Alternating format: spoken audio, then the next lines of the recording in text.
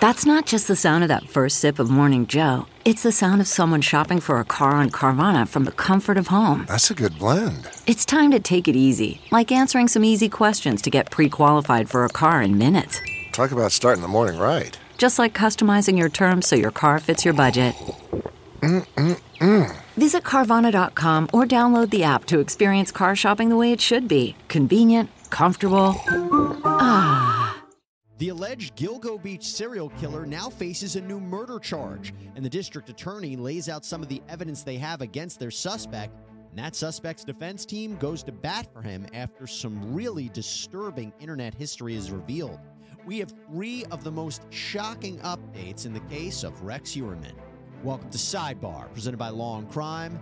I'm Jesse Weber.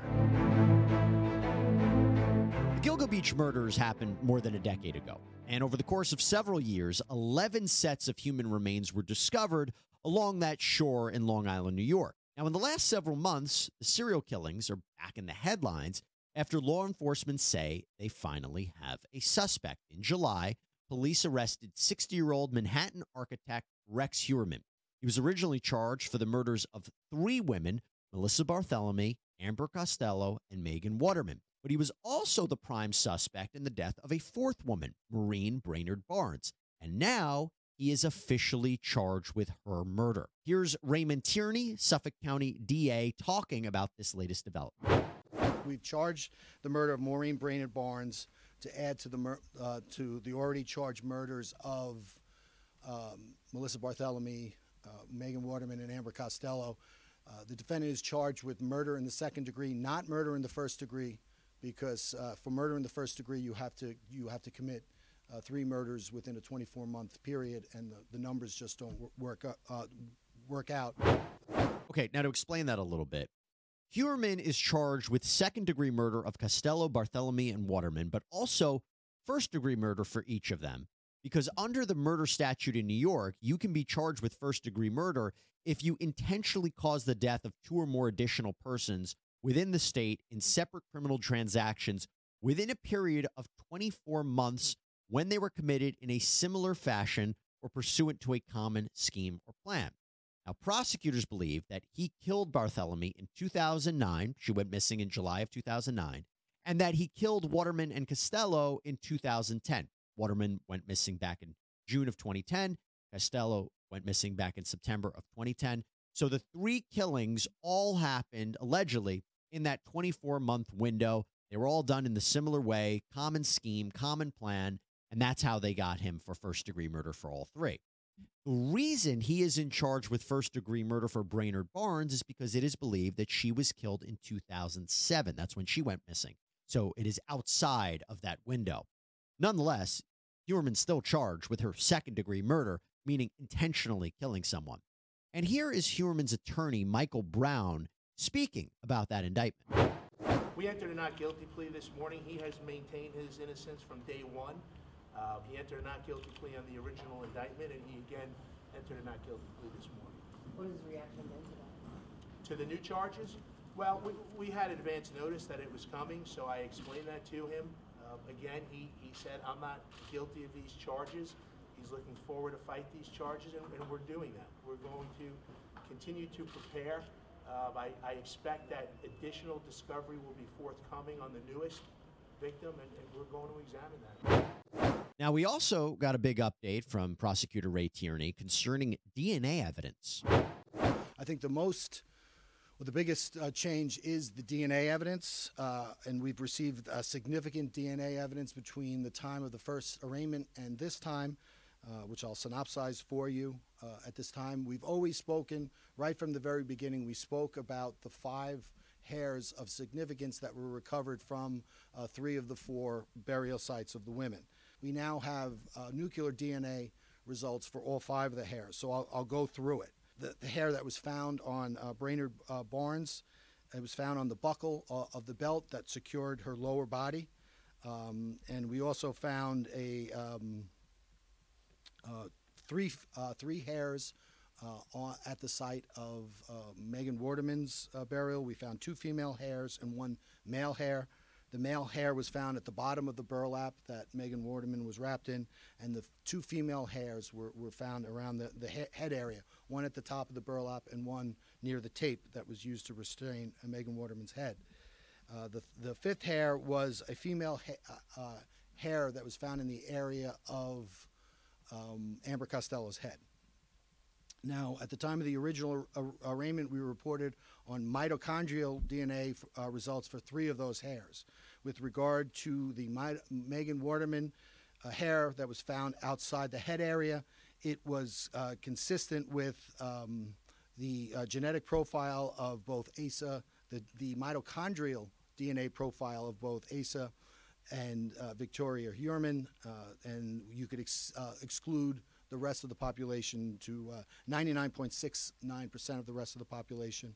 With regard to the one male hair of significance that was found on the burlap with Megan Waterman, again, that genetic result was consistent with the defendants, and 99.96% of the population could be excluded. With regard to the male hair, that was we received the mitochondrial DNA profile with regard to that. The nuclear DNA profile on that was 1.48 times 10 to the 169th power, as to come from someone sharing the same genetic profile as the defendant. And finally, with regard to Amber Costello, we received the nuclear DNA profile on that, and that was 4.654 times 10 to the 63rd power, as likely to have come from someone with the same genetic profile as his daughter, Victoria Huerman. So again, the mitochondrial DNA for mother and daughter are going to be the same. Nuclear are going to be separate. Everyone has a separate nuclear DNA profile except for identical twins. So the reason it took so long to indict Huerman for Brainerd Barnes' death is because of this new, advanced, cutting edge, as he calls it, nuclear DNA technology. And as he explained, authorities essentially matched up DNA from Huerman's estranged wife, Asa Ellerup, to the hair found used to bind Brainerd Barnes. And as compared to mitochondrial DNA testing, D.A. Tierney says that nuclear DNA testing is more discriminate. The technology allows you to get nuclear DNA results from hair, and they use nuclear DNA testing on all 5 of those hairs. By the way, investigators say that Ellerup was out of town when Brainerd Barnes was killed, so she's never been charged. She's never been accused of being involved in these killings in any way. Just want to make it clear, but it's just another way that the prosecutors have tied this back to Rex Huerman.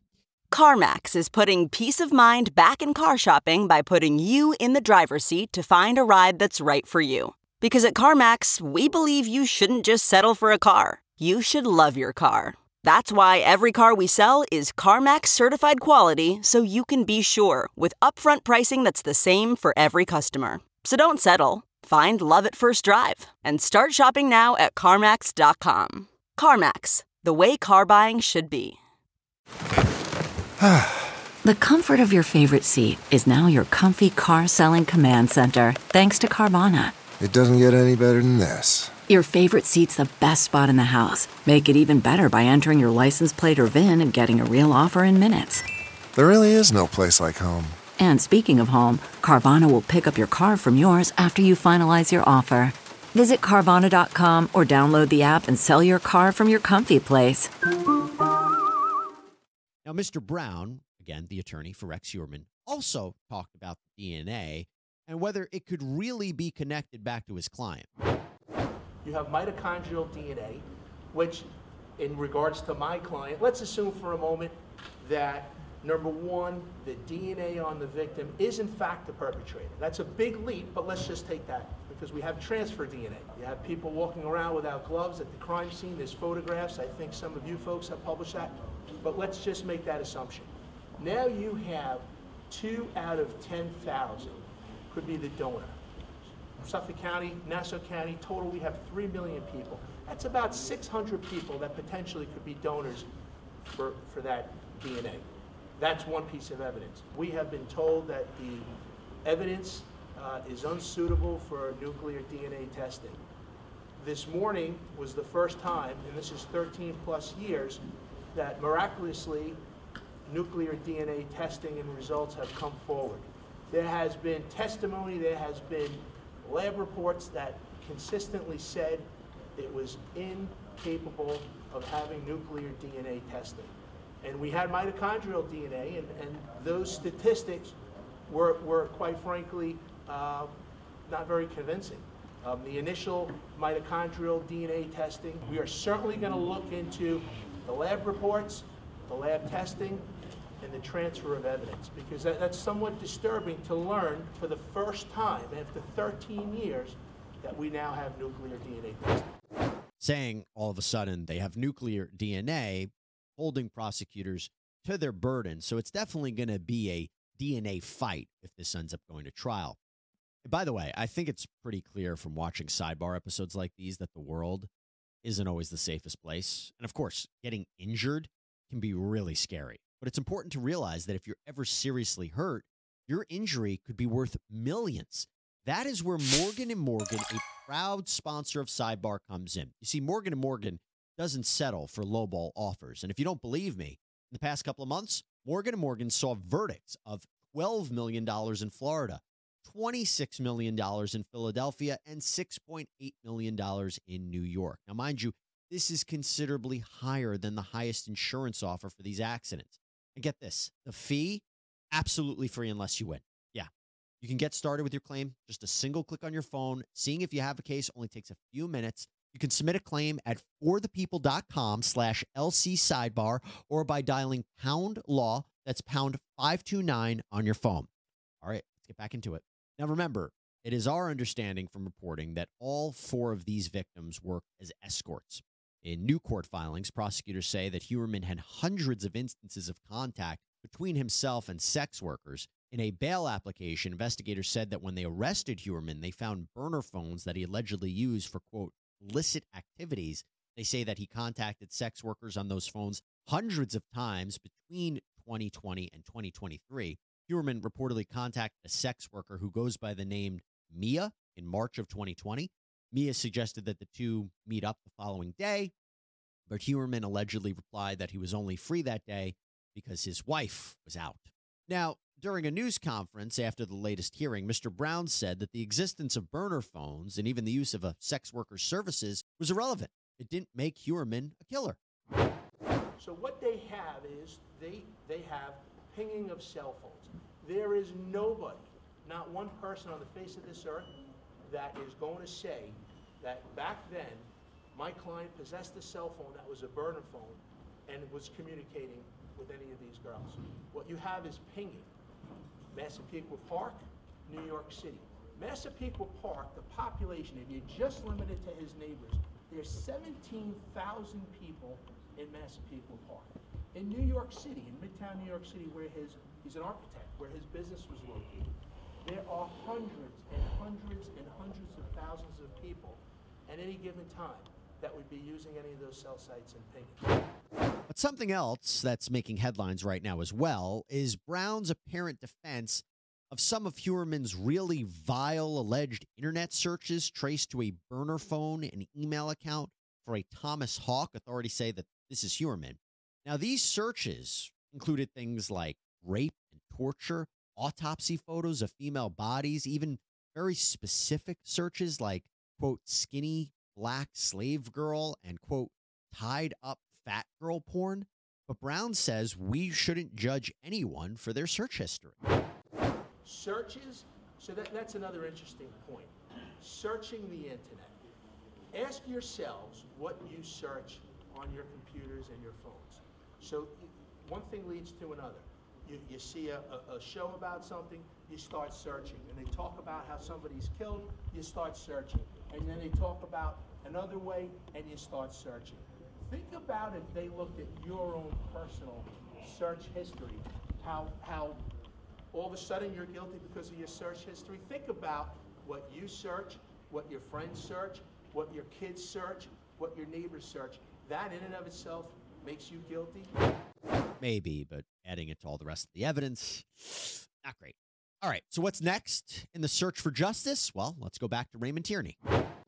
You know, we said at the very beginning that we were going to take a comprehensive look at the Gilgo 4 cases. I think we've done that. We've completed that. We use the grand jury process. Now we move to the second phase. The second phase being the prosecution of these 4 cases, as well as continuing to use the grand jury to investigate the other cases, the other bodies, and the other murders, which we think are investigatively significant. We're certainly going to do that. We're going to use the same methodology. We're going to use the grand jury.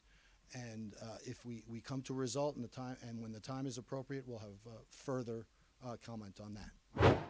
All right, so there you go. Some new developments in the Gilgo Beach saga, and we will continue to follow updates in this case as it progresses. But that is all we have for you right now here on Sidebar. Thank you so much for watching. Thank you so much for joining us. Please subscribe on Apple Podcasts, Spotify, YouTube, wherever you get your podcasts. I'm Jesse Weber. Speak to you next time.